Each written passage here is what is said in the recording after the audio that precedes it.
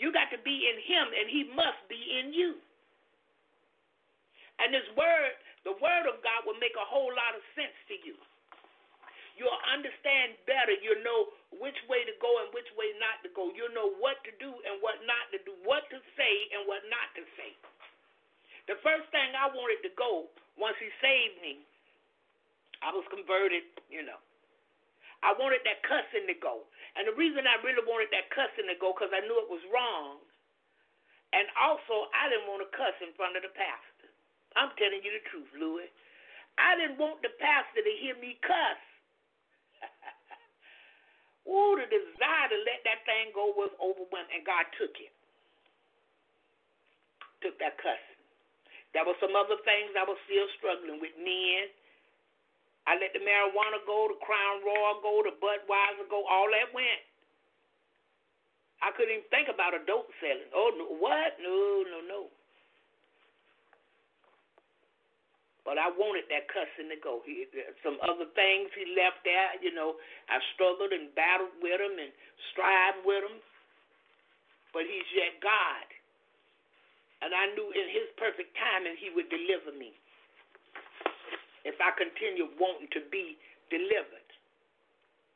So today our topic is, what is in the Bible?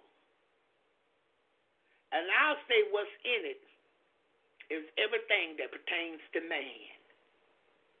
Every solution man needs to every problem, every situation is in the Bible.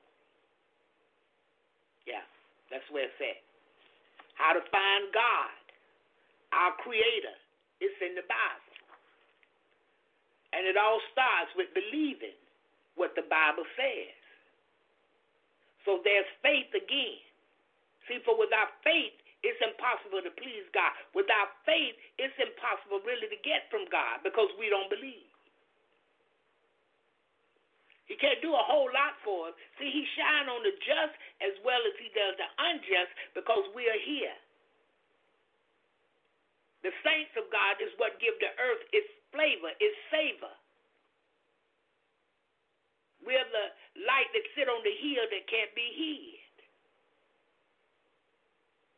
But with faith is what working out for us. Faith is going to show us how to find God, the creator of heaven and earth. That's what faith will do for you. Because if you don't believe there is a God, what you going to get? You don't believe? You're not talking to him. You're not asking for nothing. You have not because you ask not. So Hebrews 11:6 taught me this, to find God. But without faith it's impossible to please him. For he that cometh to God must believe. You hear that? And we must believe that he is. And that he is a rewarder of them that diligently seek him. So see, that's how it all started with me. I started seeking God diligently.